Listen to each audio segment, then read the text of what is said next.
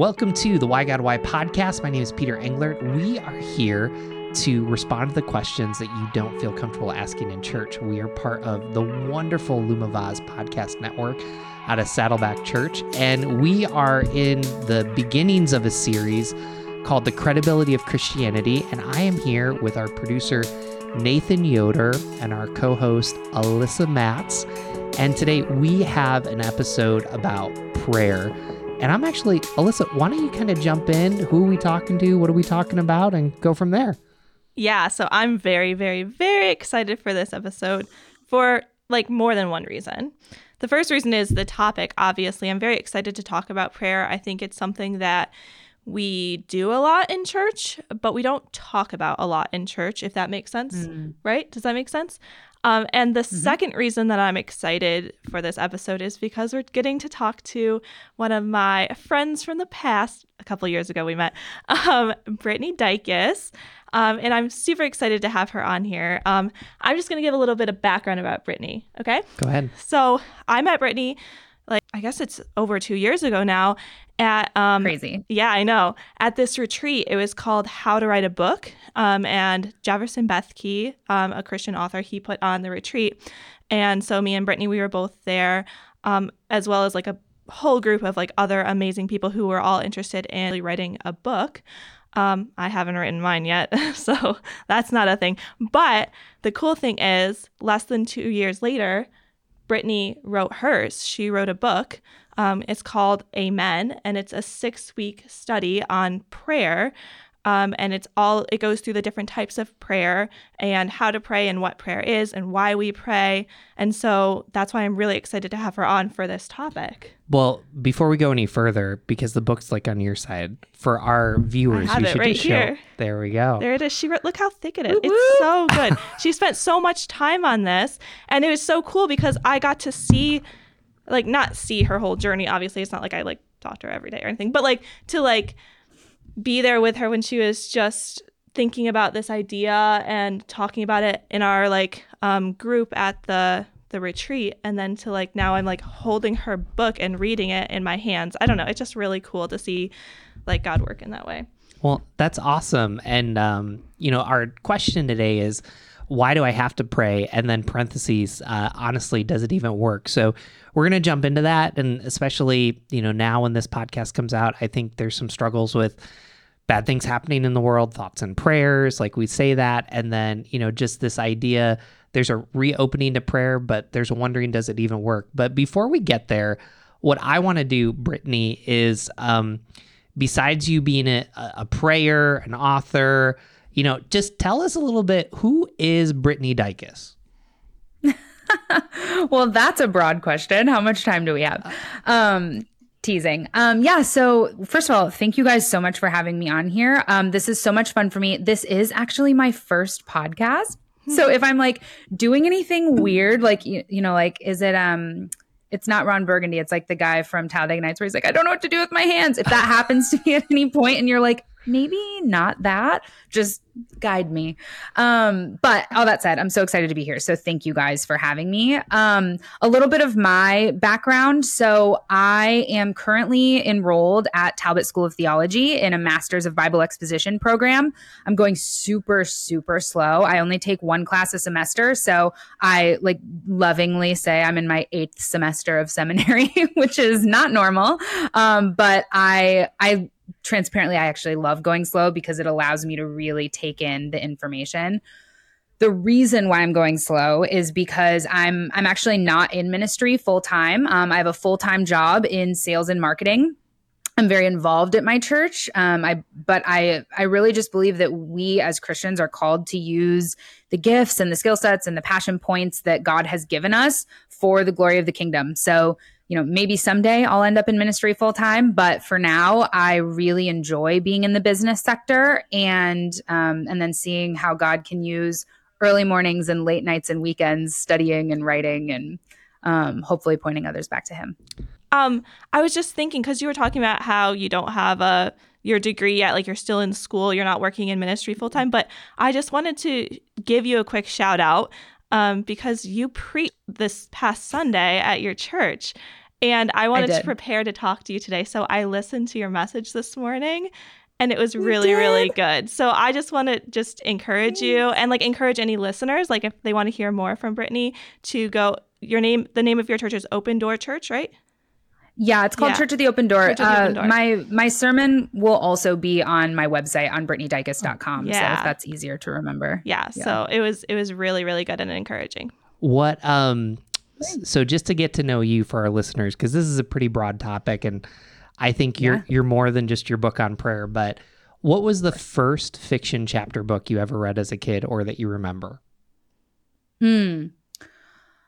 I was really big into Chronicles of Narnia as a kid. I also loved, this is really niche, but McGee and Me had books. If you're like a church kid who grew up in like the late 80s, early 90s, I really liked those books too, or like the Adventures in Odyssey books, and also books on tape, a vibe. But yeah, I was pretty sheltered. So like any sort of early 90s Christian book was probably my fiction choice at the time. Last really fun question to get to know you. What was the last song you listened to within the last 24 hours? Oh, I'm not sure, but I guarantee it was by Taylor Swift. Yes, Swifties. I'm as big a Swiftie as they come.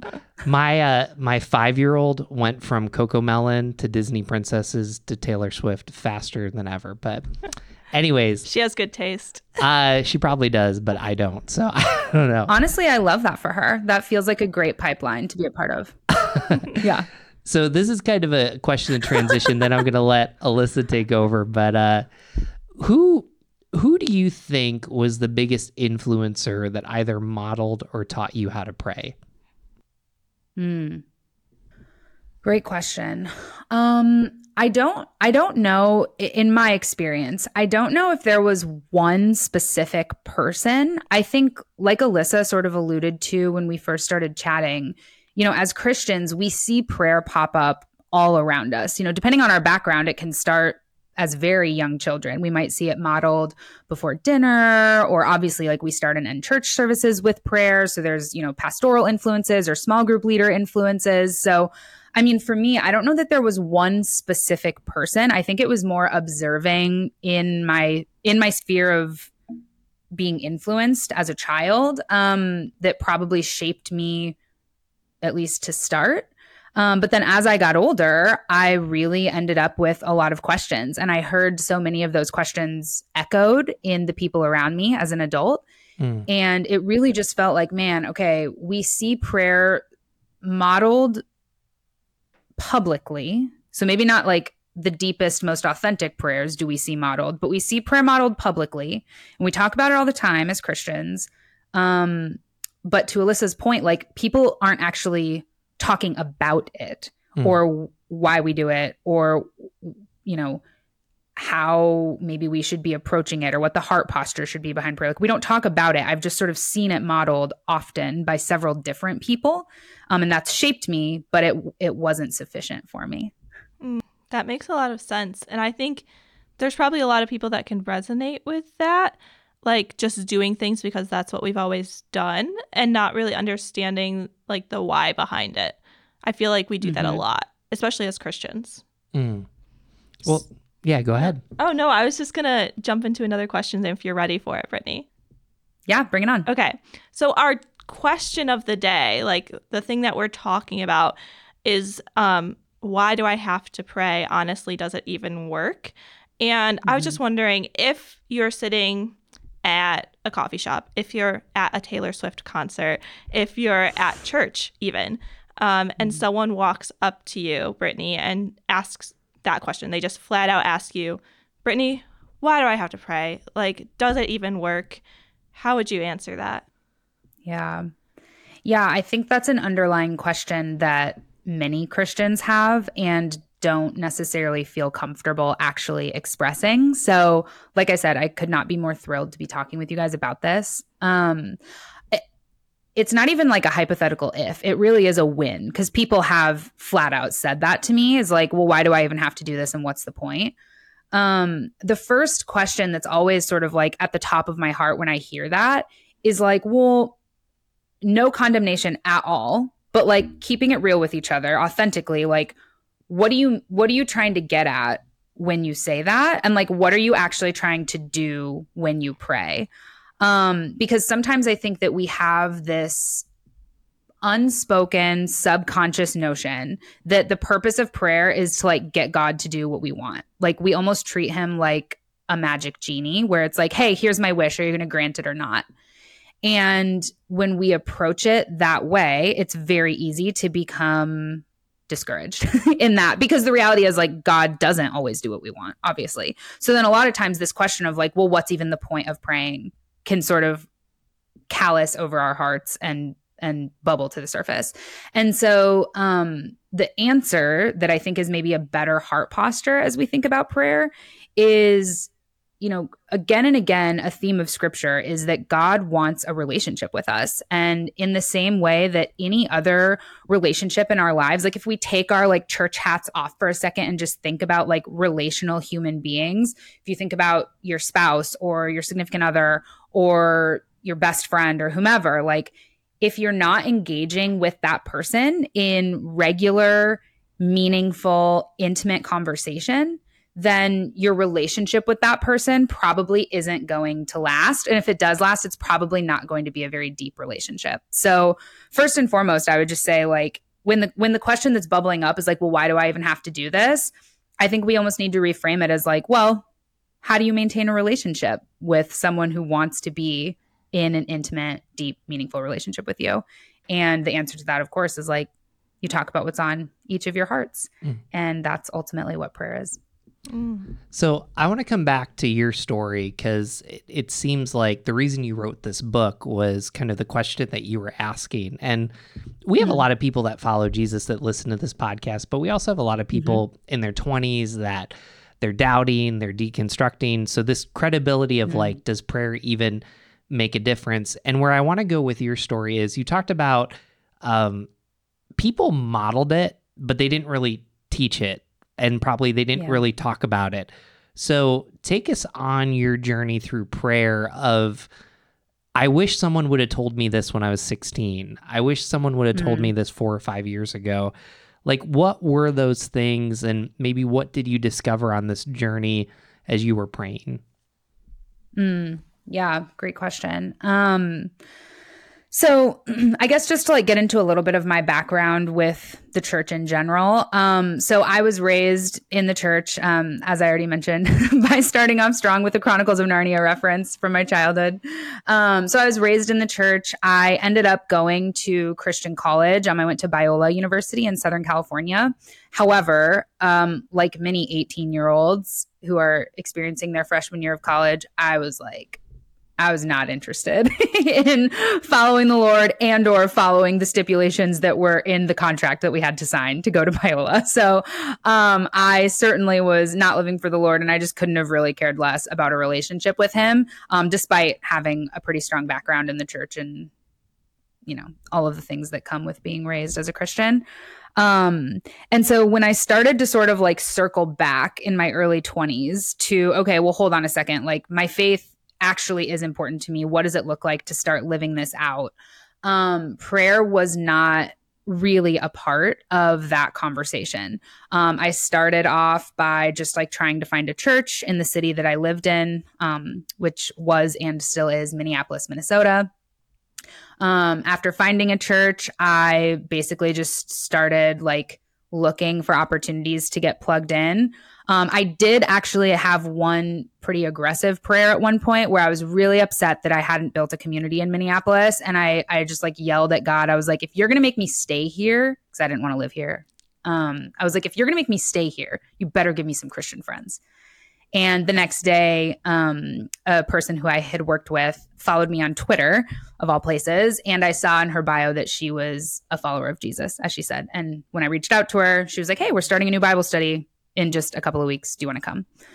So then through sort of digging into this Bible study group, we ended up doing a study by, I think it was, I know it was a study by Beth Moore. I believe it was her Fruit of the Spirit study.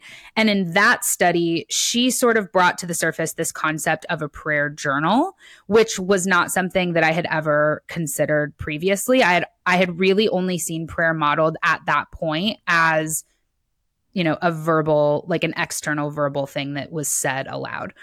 And so in her discussions about prayer, she sort of loosely said, you know, my recommendation to you would be to have a prayer journal where you talk through confessions, concerns, and praises. And those were the 3 categories of prayer that I then started writing, initially very loosely. And then over time, they obviously got more and more detailed.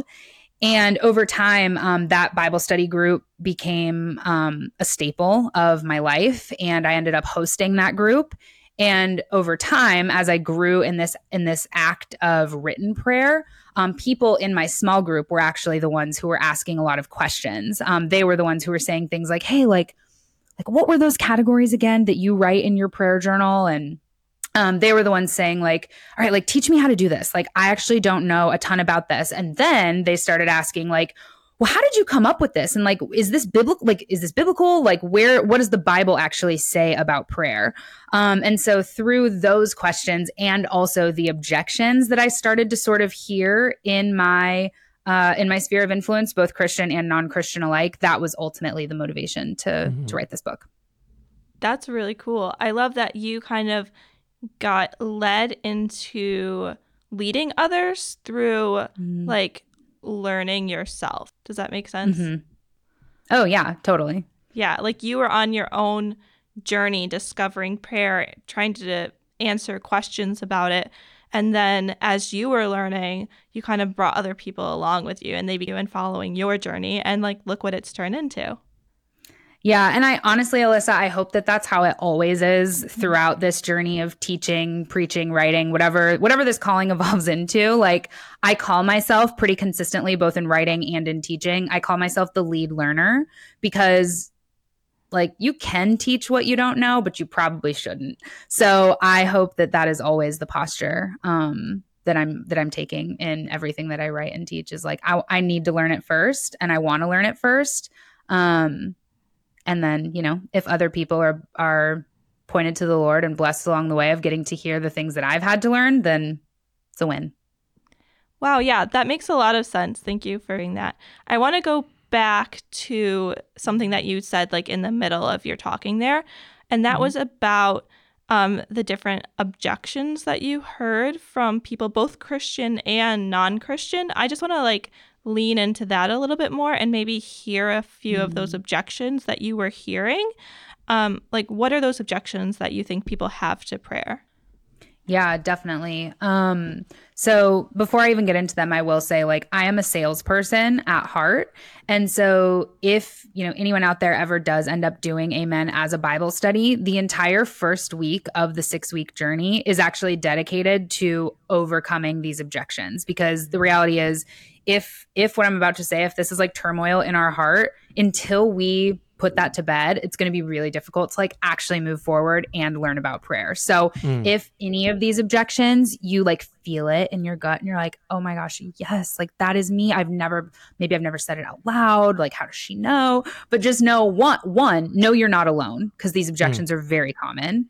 And 2, like, I don't know, like maybe dive in, like maybe take a step closer and use this as a resource and just sort of start like continue exploring what it would look like to actually dismantle that objection to prayer, and then lean in a little further. So the objections that we chat through in week 1 are things like, you know, I'm not really far enough along in my faith yet. Like, once I get a little more spiritually mature and once I feel better about where I'm at with my faith, then I can pray.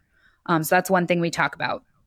We also talk about the idea that I know I can feel sometimes, which is like, I think God would rather hear from my pastor or my small group leader or anyone who I view as more spiritual than me. I think that God would rather hear from them than little old me. An objection that I had to work really hard in wrestling with the Holy Spirit to overcome was I'm not anywhere close to perfect.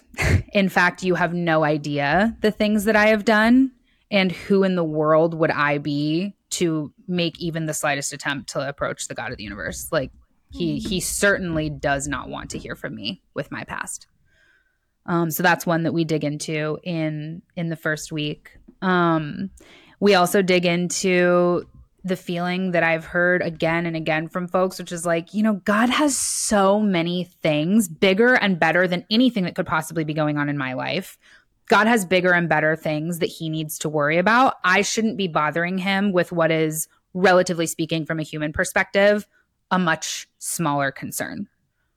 So that's something that we explore in week 1. And then just overall, I would say one of the themes of Amen as a whole is this objection of like, well, I don't even know what I'm supposed to say. Like when I sit down to pray, like what in the world am I supposed to even talk about, include? What should my heart posture look like? What's acceptable? What's not acceptable? So that is sort of like the overarching question is like, well, what do I even say and how do I even do this? So then the rest of the study after week 1, after we overcome those objections, sort of explores that question in a handful of different genres. So I kind of want to come to, I think that those are super helpful. I mean, just transparently, I'm a pastor. I've asked those too. So I'm not, and I actually think it's pretty powerful that your day job is marketing, not ministry, like in the sense that's a whole nother podcast episode, but what you do is ministry and marketing. But anyways, where I want to go with that is, so our culture is really spiritual right now. There's this idea out there. There's more apps for prayer and meditation. And as a McGee and Me kid also, like it's not as separate as we think. Like, you can download an app now to reflect on your day, gratitude, and these are all things that are associated with Christianity. Why would I pray to Jesus?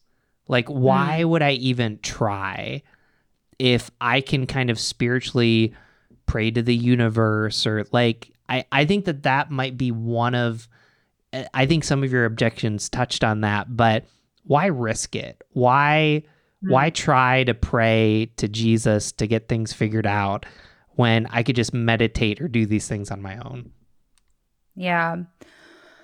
Well, I mean, at its core, I feel like that question sort of goes back to like, well, what actually is the purpose of prayer? Because like even the way you framed the question, Peter, like, well, why would I look to Jesus to like get things figured out and like what to do? And again, that in a way goes back to getting what I want. Like I want things figured out. I want direction, whatever it is. But what we see in scripture again and again is that the purpose of prayer is it's not to get what we want. It's to align our hearts with what God wants. And no amount of meditating or manifesting or any sort of like Eastern spirituality type of prayer using air quotes, any of those things is not going to get you closer to the heart of God. So I think there's almost like a secondary question too of like, well, who are you even praying to, and what are you who are you trying to shape yourself to be like? Because I think in regards to Christian prayer and drawing near to Jesus through the Holy Spirit, it really is about shaping our hearts to want what God wants. And that is a very relational driven motivation rather than a personal benefit motivation. Does that make sense? It does. And I love the way that you frame that back, because that's not an easy thing to necessarily say. But I've listened to a ton of podcasts, read some books about mysticism. And what's really interesting is you mentioned like Eastern. It's almost as if in America, we've tried to take Eastern principles and make them Western. Like Totally. And so that's a whole nother podcast. But what I want to do with you is, we have the gamut of listeners. There's listeners that have been following Jesus for a really long time. And then there's listeners that, okay, I'll give this Jesus prayer a chance. You have like 5 different ways. You call them genres. I'll call them ways of praying. Why don't you walk through each of those 5 and help us kind of see, making the connection, what happens in us, not what it does for us, but what happens in us when we pray in these 5 different genres or 5 different ways. Yeah. So before I even get into like the 5 specific genres of prayer, one thing that I just want to make super clear is the reason why Amen is structured in this way, and the reason why we do dive into these 5 different headspaces of that we are in when we pray, is because in the very beginning process of just thinking through, like, what would it even look like to write a study on prayer? Like, what would need to be included and what would make sense for a book of this nature? I was having conversations with people, and it was so funny because what I realized is that I had a lot of assumptions about prayers that came naturally to me and that I then assumed must be very natural for everyone. So I was at coffee with a girlfriend of mine at the very beginning process of writing this study. And I was like, yeah, well, like, it's so easy for us to get self-focused and to just complain and talk about the things that are on our hearts. But it's like, we also need to be reminded sometimes that prayers of intercession exist and that we really need to pray for others too. And my friend looks at me like dumbfounded over her coffee. And she was like, actually, I almost exclusively pray for other people because it feels like the only time where I can justify bothering God, but I never bring him things in my own life. So it was this first moment where I was like, oh my goodness, like our starting points for prayer and for sort of the emotional headspace that we're bringing when we pray, it is so different person to person. And we can't make assumptions that just because we might feel comfortable with a certain type, other people also feel comfortable, or vice versa, that just because we're uncomfortable, everyone around us is uncomfortable too. So I made the decision to dive into 5 different, I call them genres of prayer, which, just for the record, Peter, I know you said like, oh, I call them ways. The reason why I call them genres is because very similar to, like, again, if we take our church hats off for a second and just think as humans, if you think about music, you're probably in a very different headspace when you are listening to like Def Leppard, who I do not listen to. That was probably a really bad example. But you're probably in a very different headspace when you listen to that genre of music than when you're turning on Phil Wickham and listening to worship music, right? Or you're in a very, like, if you think about books or movies, you're in a very different headspace when you start to read Harry Potter than when you start to read Romeo and Juliet by Shakespeare, right? Like, genres sort of help give us mental frameworks or boundaries for like, what can I actually expect here when I press play or when I open up a new book? Like, the genre helps get us in the mental headspace for what to expect. So in the same way with prayer, there are these 5 different genres that we find in scripture again and again, that the reason why I identify them as genres is because thinking of them in that terms helps us sort of get in the right headspace and sort of have these guidelines of understanding for what these might be used for during different times of our day, of our week, of our lives, whatever. Does that make sense? Mm-hmm. So the 5 genres that are explored in Amen, which this is not a comprehensive list. There are certainly other types of prayers that can be found in scripture, but these are the 5 that I found to be the most needed in my own life and in my sphere of influence based on the conversations that I was having with folks. So in week 2, we go into prayers of confession, which I transparently did not want to do first.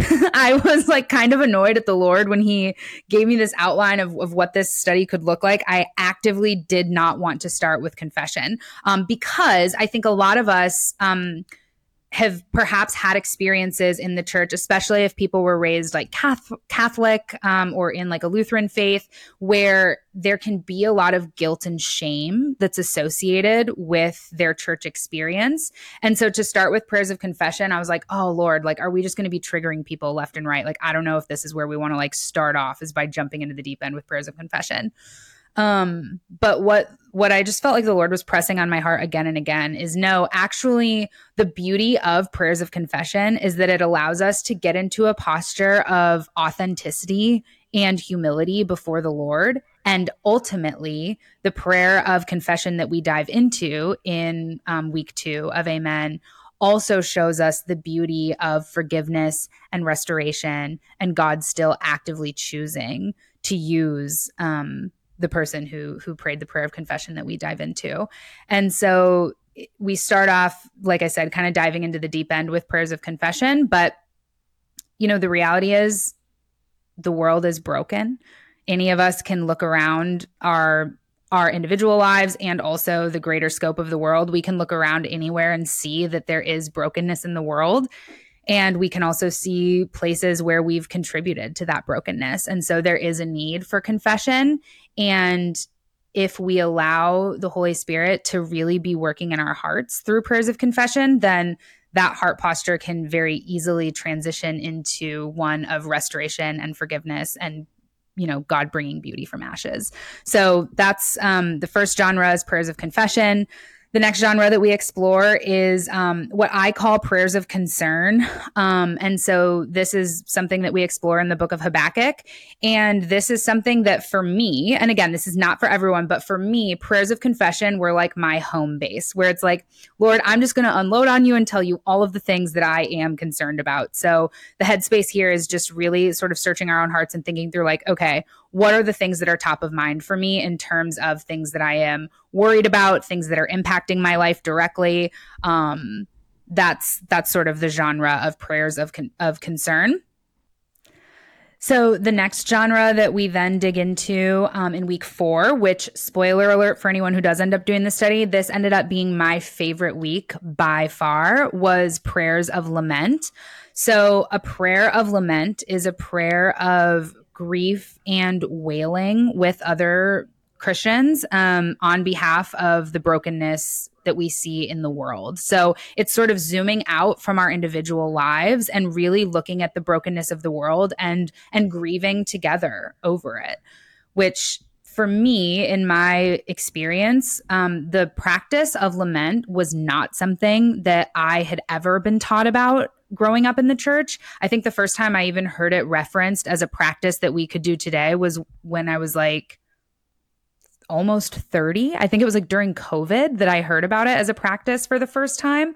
So, but what's interesting is that if we look at the book of Psalms, 1/3 of the Psalms are prayers of lament. So it's such a model in the biblical text, and yet it's like this underutilized weapon in our spiritual arsenal is prayers of lament. So the beauty of lament and the reason why I love it so much is because it really opens the door to like full-fledged heart, as raw as it can possibly get, authenticity before the Lord. And what we see in scripture is like, when you're in that space of grief and wailing, like you get to throw accusations at God. You get to tell him exactly what you think. You get to yell. You get to weep.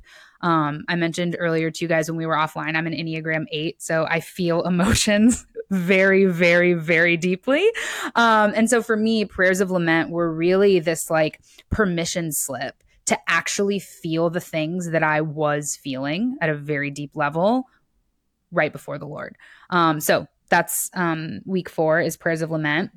Week 5, we explore prayers of praise. So obviously the headspace in prayers of praise is when things are beautiful and feel whole and right. And there's just all you can see around you is like the goodness of God and others. And so we explore a prayer of praise in the book of Daniel.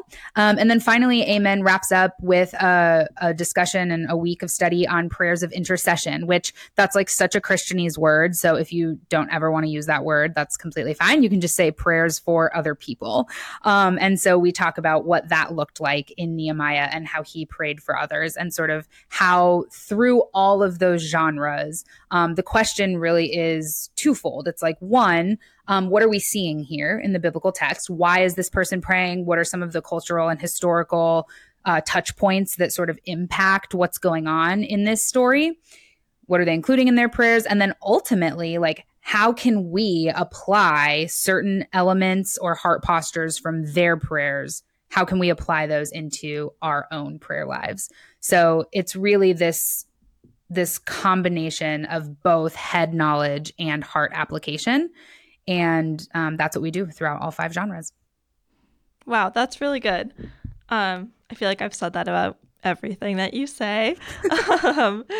But no, it is, because I feel like, and maybe this is just an assumption that I'm making, I feel like oftentimes, maybe based on our upbringing or based on our perception of prayer, maybe people can have this idea that prayer is like one thing or another.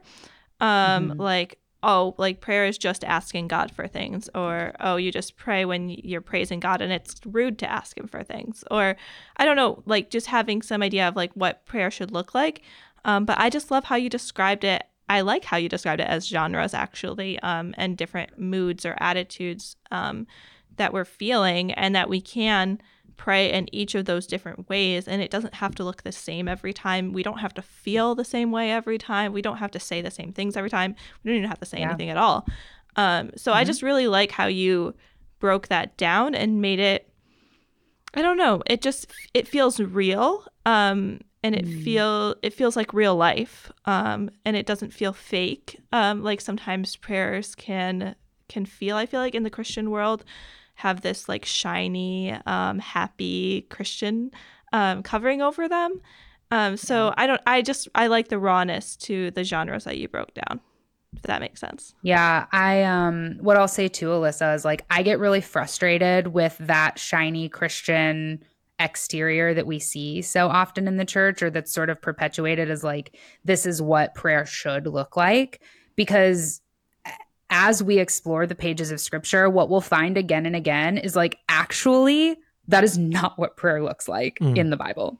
Prayer is raw. Prayer is emotional. Prayer is authentic.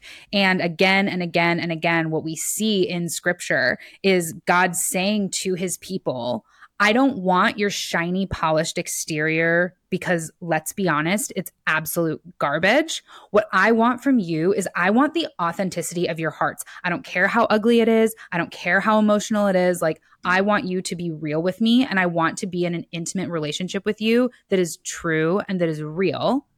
And he's not going to let us stay there because he has, so much more for us as we are molded to look like him. But at our starting point, that is what God wants from us, is truly the authentic truth of our hearts. And that is what we see in scripture. And so I hope that's what people take away as they do this study. I felt some Enneagram 8 energy, and I'm ready to go. I love it. That was great. Let's keep it going. Let's keep out the energy. Well, so I'm really glad that you explained genres, because I think that's helpful for our listeners. And I really like the word headspace. So I think where I kind of want to push you is kind of, we've talked about Western and Eastern thinking. We're not necessarily a philosophical podcast, but to design it. But, we had this guest on one of our show's episodes. Her name's Carolyn Carney. She wrote The Power of Group Prayer. And to really sum up like the episode, she's like, at what point do we just start praying for things that matter? And, so we talked a lot about like when you're in a group, somebody's like, hey, my Aunt Susie broke her toe, and, just these weird things, like Christians do these weird things. But yeah. I think what you're kind of pushing us to think about is like meditation isn't just turning your brain off, and prayer is not just this transaction, but like it actually leads you to see God in life in real time. Or is there another way that you would say that? Well, I think I agree with everything you said, Peter, 100%. I think the only thing that I would add to it, and I know that I've said this a few different times, but I do think it's so important. We as Christians are so quick to fall into like Christianese and hyper spiritualizing things. And sometimes it's like, no, like just think like a human being. And I think if we think if we know that what God has expressed to us again and again is that he wants a relationship with us, then I think what we really need to focus on is like, well, what are the qualities then of a solid relationship? And so reflect on the deepest, most intimate, most safe relationship that you have in your life. Could be with anyone, family member, spouse, loved one, whatever. And like, what do your conversations consist of? And in fact, actually in the study, I have people go to one of their text threads with someone who they identify as like a deep, intimate relationship. And I say, just scroll through. What do you see? Chances are you probably see like funny things. You probably see updates about meaningless things in your day. You probably see things that are really challenging for you to share with anybody else, but you share it with that person because they're safe and they're the one that you go to with your problems. You probably see the depths, the highs and the lows of your heart that are expressed to that person. And like realistically, that is the type of relationship that God is looking for with us. And so I share your frustration about praying for Aunt Susie's toe. I was once in a small group where someone asked for prayer over what like stones they should be using on their new patio. And I was like, I can't pray for this. So like, I hear that for sure. And also like, I do believe that in the same way that your best friend like is very curious about what you had for lunch and how it was, and also they really care about how your heart is doing after you've had it shattered by a breakup, I do believe that God is the same way in his relationship with us.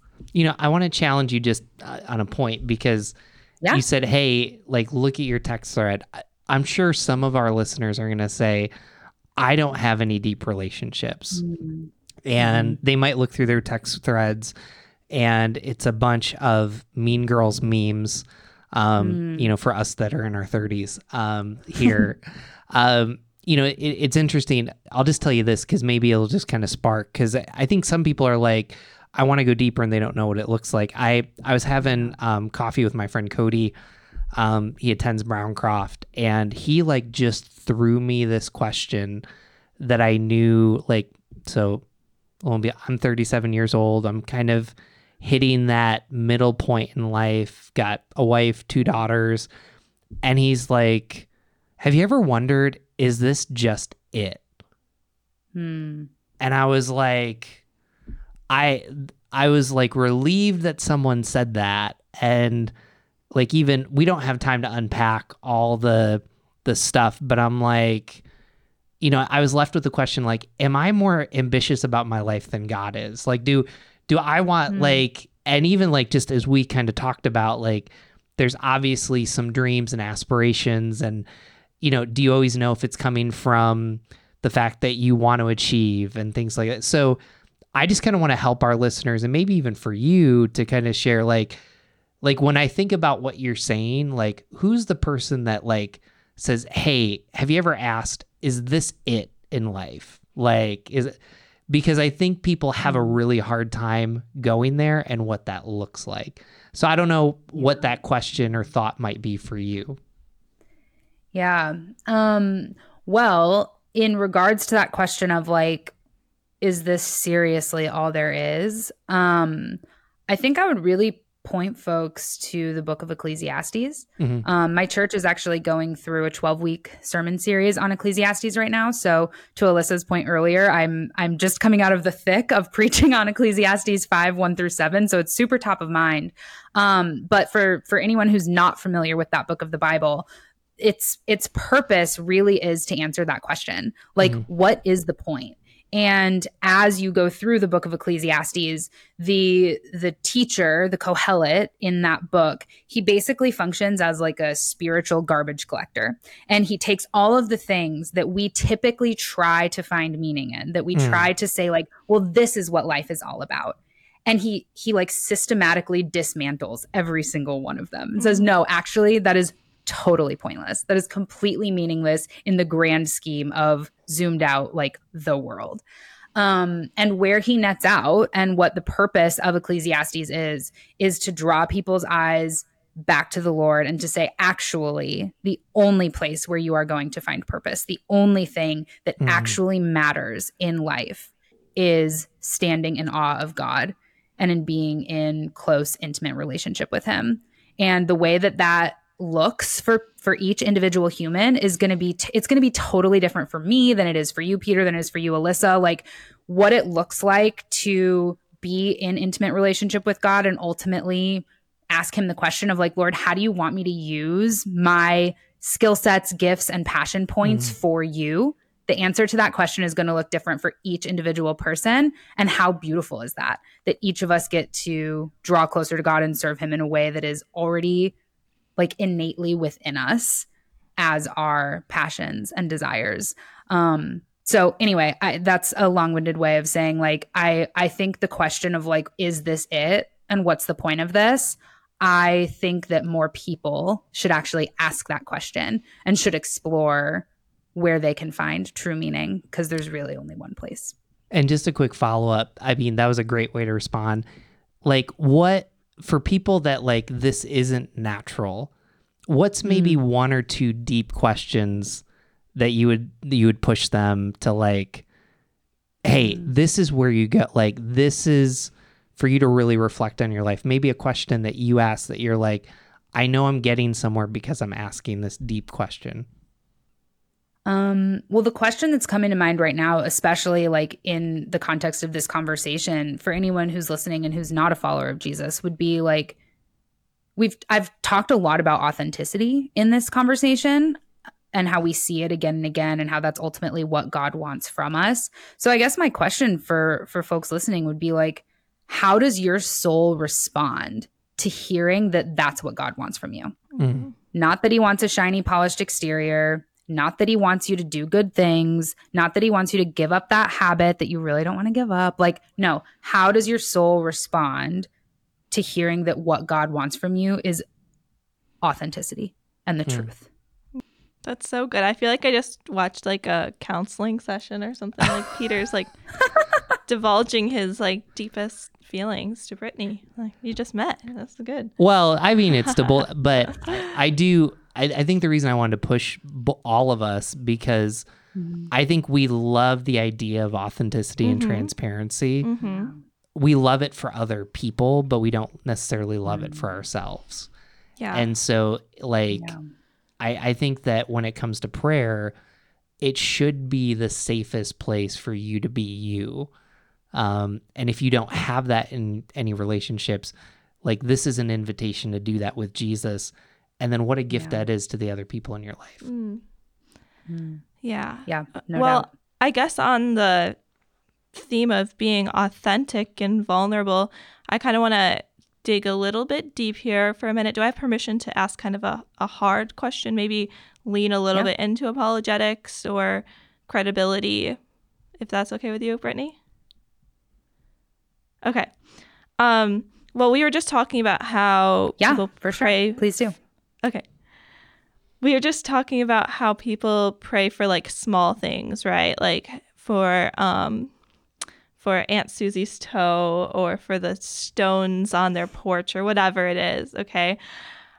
I want to leave room for having compassion for people who are praying for big things, because I feel like that may be another common objection that we may hear from people, or just a common hurt or pain that people are going through is, I've prayed for this thing for years, or I've prayed so hard for this specific area in my life to be healed, or there's huge hurt and pain that's going on in the world and people have been praying about it for years. Why hasn't God answered that prayer? So I want to leave space to like kind of address that, and I think to talk about it, because I think those are real questions and real like hurts that people have, and I think we can't just ignore that and brush it over and make it shiny like we were just complaining about Christians doing. So like, how would you respond to the people with those types of questions, like the bigger questions about prayer that bring up a lot of pain and hurt for people? Yeah, for sure. I mean, first of all, I'll just affirm everything that you said, Alyssa. Like, there is so much hurt in like big picture, the world, and also in our individual lives that perhaps we've been praying about for weeks, months, years, decades, and we're just not getting the answer that we want in that prayer. Mm-hmm. And that for sure does lead to pain and oftentimes doubt and questioning, like, well, is God even hearing me? Like, what the heck? Like, why is this not the answer that I want to be receiving? And something that we talk about in prayers of concern, specifically as we're exploring Habakkuk's prayer, is Habakkuk definitely did not get the answer he wanted either.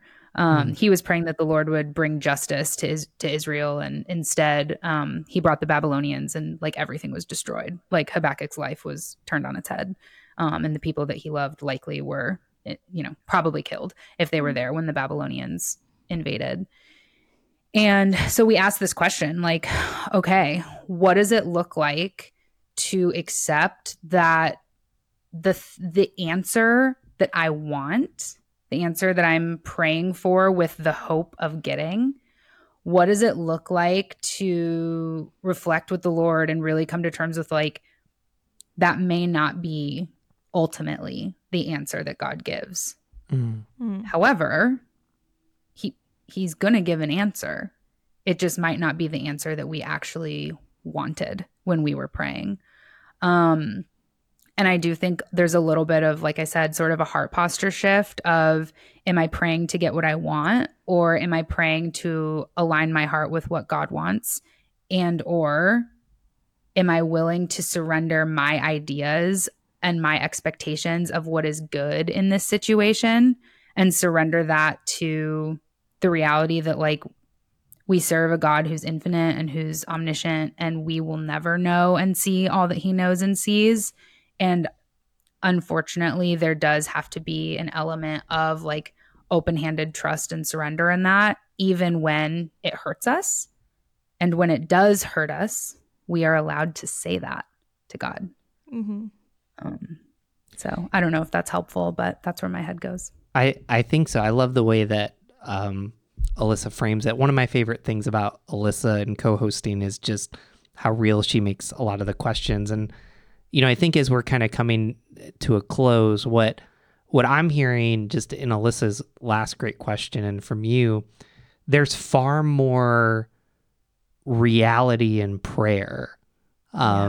That when you read the Bible, like, God says no, and life is really hard. And it's as if the Bible doesn't run from reality and God doesn't run from reality. And in prayer, we can enter into a deeper reality. I think that's one of the big things I'm leaving from this conversation. Would you say it differently or similar? No, I think that's dead on, Peter. And I think that's one of the beautiful things that we get to experience when we choose to maybe push past our fear, maybe push past our doubt, and choose to take a step closer to Scripture and actually explore what Scripture says. What you just expressed is exactly what we see. And I think even though that can be hard, there's still something so beautiful in that. Wow. This was a lot of good things, but it was a lot of, I think our listeners are going to have a lot to think about. Alyssa, I don't know if you knew this. We kind of changed the format to final remarks. So I'm actually going to give you the choice. Do you want to do final remarks, or what does Jesus want to talk about? Oh, I didn't know we changed the form. Oh, cool. Fun. It accidentally happened on one podcast and then it like switched. So listeners, this is the way we do things, Cool. There you go. Formal announcement. I guess I'll do some final remarks, and maybe I'll squeeze in a little bit of what I think Jesus would say too. A combination of both. They're not that far away. So right. Yeah, that's good. I would just say, well, first of all, what I think Jesus would say, like, if he had to answer the question, if someone came up to him and said, Jesus, like, teacher, why do I have to pray? I feel like he would have some some like special like Jesus-y answer that like makes us think in like some like parable or riddle or something. But I think he'd probably say you don't have to pray. Like you don't have to. But I want you to, because I want to know you, because I love you, because I created you and I want to have a relationship with you. So if you're interested in that, then pray and let's have a chat. And I think that's how we would respond. And then honestly, does it even work? It works if you're talking about aligning your heart with God, because I do think that the more that you pray, the more aligned that you'll be. Does it work in terms of I prayed for my train to arrive on time and it came on time? I mean, sometimes. Does it work in terms of I prayed for world peace and there's world peace now? No. Like, so it's unpredictable, but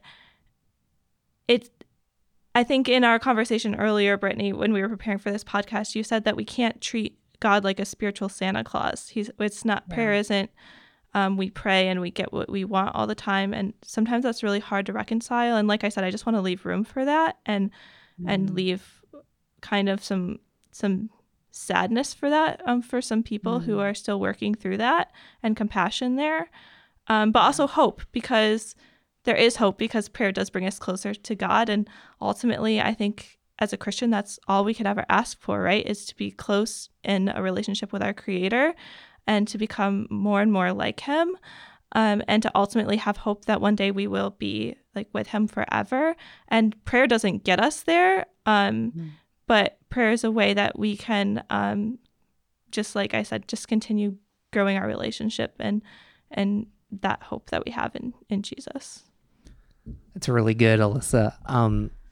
I wouldn't say I would say the opposite, but I think people pray more than they realize.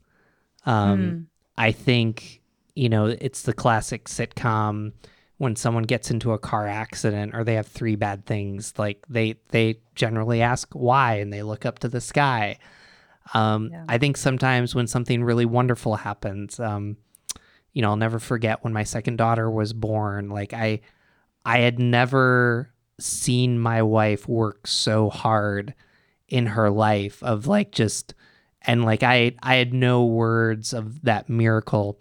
It was a different pregnancy with my firstborn, so I love that pregnancy too. But with the secondborn, there's some difficulties. But I would just challenge people that in the highest moments of your life and in the lowest moments of your life, you're looking to go somewhere. And I think I want to be just super practical here. Whether you follow Jesus or not, or you're wondering about prayer, I would just encourage you to pick one person and just start praying for them. And just the very simple prayer, God, I pray for your best in this person's life. Over this last year, like I've kept a list of people I've prayed for. And, some of them have been through hard things. Some of them have also been through great things. But I think when you start praying for someone else, and I'd even challenge you to pray for an enemy, like the boss you don't like, the neighbor that picked the wrong tile for their back porch, or, I would challenge you, because I think there's something that happens when you just take something simple like that and you begin to experience a little bit of what Brittany's talking about, where it's not, God, I'm angry because you didn't give my mom and dad $1 million in retirement, but you literally just say, God, I just want this best for this person. And you begin to notice things about what God's doing. And so at the end of the day, my final remark is, instead of like questioning, about God and where there's moments that you're invited to pray, and why don't you just lean in? Yeah, I think, Peter, I would echo those final comments, especially the last sentence that you just said. Sometimes we live in a world, not sometimes, all the time, where we are just like bombarded with information constantly. Like people who are listening to this podcast right now, like they might also be scrolling Instagram, or they might be driving somewhere and seeing billboards, or they might get done with this podcast and they might literally jump to the very next episode, or, then scroll Netflix. Like our brains are just constantly bombarded with information, and it becomes such a distraction to the things that I think God actually wants to dig into with us. And so what I would say as a final remark is, if, as you've been listening to this podcast, there's something here where you're like, oh, that intrigues me, or oh, that raises my eyebrow, or oh, that frustrates me, or I want more. I wish they would have said more about X. I would just really encourage everyone listening to, when this episode ends, to like take a minute and just take a breath and stop, to the best of your ability, stop intaking so much stuff, so much noise, and just sit in silence for a few minutes and reflect on the things that you've heard on this podcast that maybe are stirring up something in your soul. And then if you're open to it, like take a step closer, whatever that looks like, whether that's raising those things that are being stirred in your soul right now, raising that with a mentor or a spouse or a pastor or a friend or whomever. Or maybe it's choosing to dive in deeper into this idea of prayer. Like, not that I want this to be a shameless plug, but like the study that I wrote is 6 weeks of your life. Like, if you do it and you hate it, okay, what did you really lose? A little bit of time? So what? We waste so much time watching Netflix anyway. But like, what do you have to gain? Like, what if digging into whatever it is that's stirring up in your soul right now, what if digging into that actually is the thing that changes your life? What if? And is it worth just trying something new to see what God does with that? Wow. Well, Brittany, I got some good news. This is your first podcast with us, but it definitely won't be your last. Ooh, So we're gonna make sure we have you back on. Where can people find you? Oh, that's so nice, Peter. So my website is BrittanyDicus.com. I'm certain that my name will be in the show notes, so you can find the spelling there. And then I'm also on Instagram. Like, I guess if you want to follow me there, it's at @B_Dicus. I make a joke on my website where I'm like, you can follow me on Instagram if you want, but it'd probably be much more fun for both of us if you followed me on Peloton. So I'm also available there if you want to be workout buddies. And Brittany, where can people buy your book if they're interested? Shameless plug. Actually, no, my plug isn't shameless. Yours can be shameless. Mine is full of shame. Like, buy the book. Am I allowed to do that? That's amazing, Alyssa. Hashtag not an ad. I don't know if I have to say that. Hashtag not an ad. So Amen is available on Amazon Prime. So when you order it, it arrives in like 2 or 3 business days. And that's where you can find it. You can just search in the search bar, Amen Brittany Dicus, and it'll pop right up. I felt like I was just interrupting a moment between friends. So there's no other way to, there was a very sweet moment there. So we're the OGs from the OQ. Shout out. It's true. Anyways, you can find more about us at whygodwhypodcast.com. You can subscribe and you'll get this episode and many others like it. Thank you so much for joining us.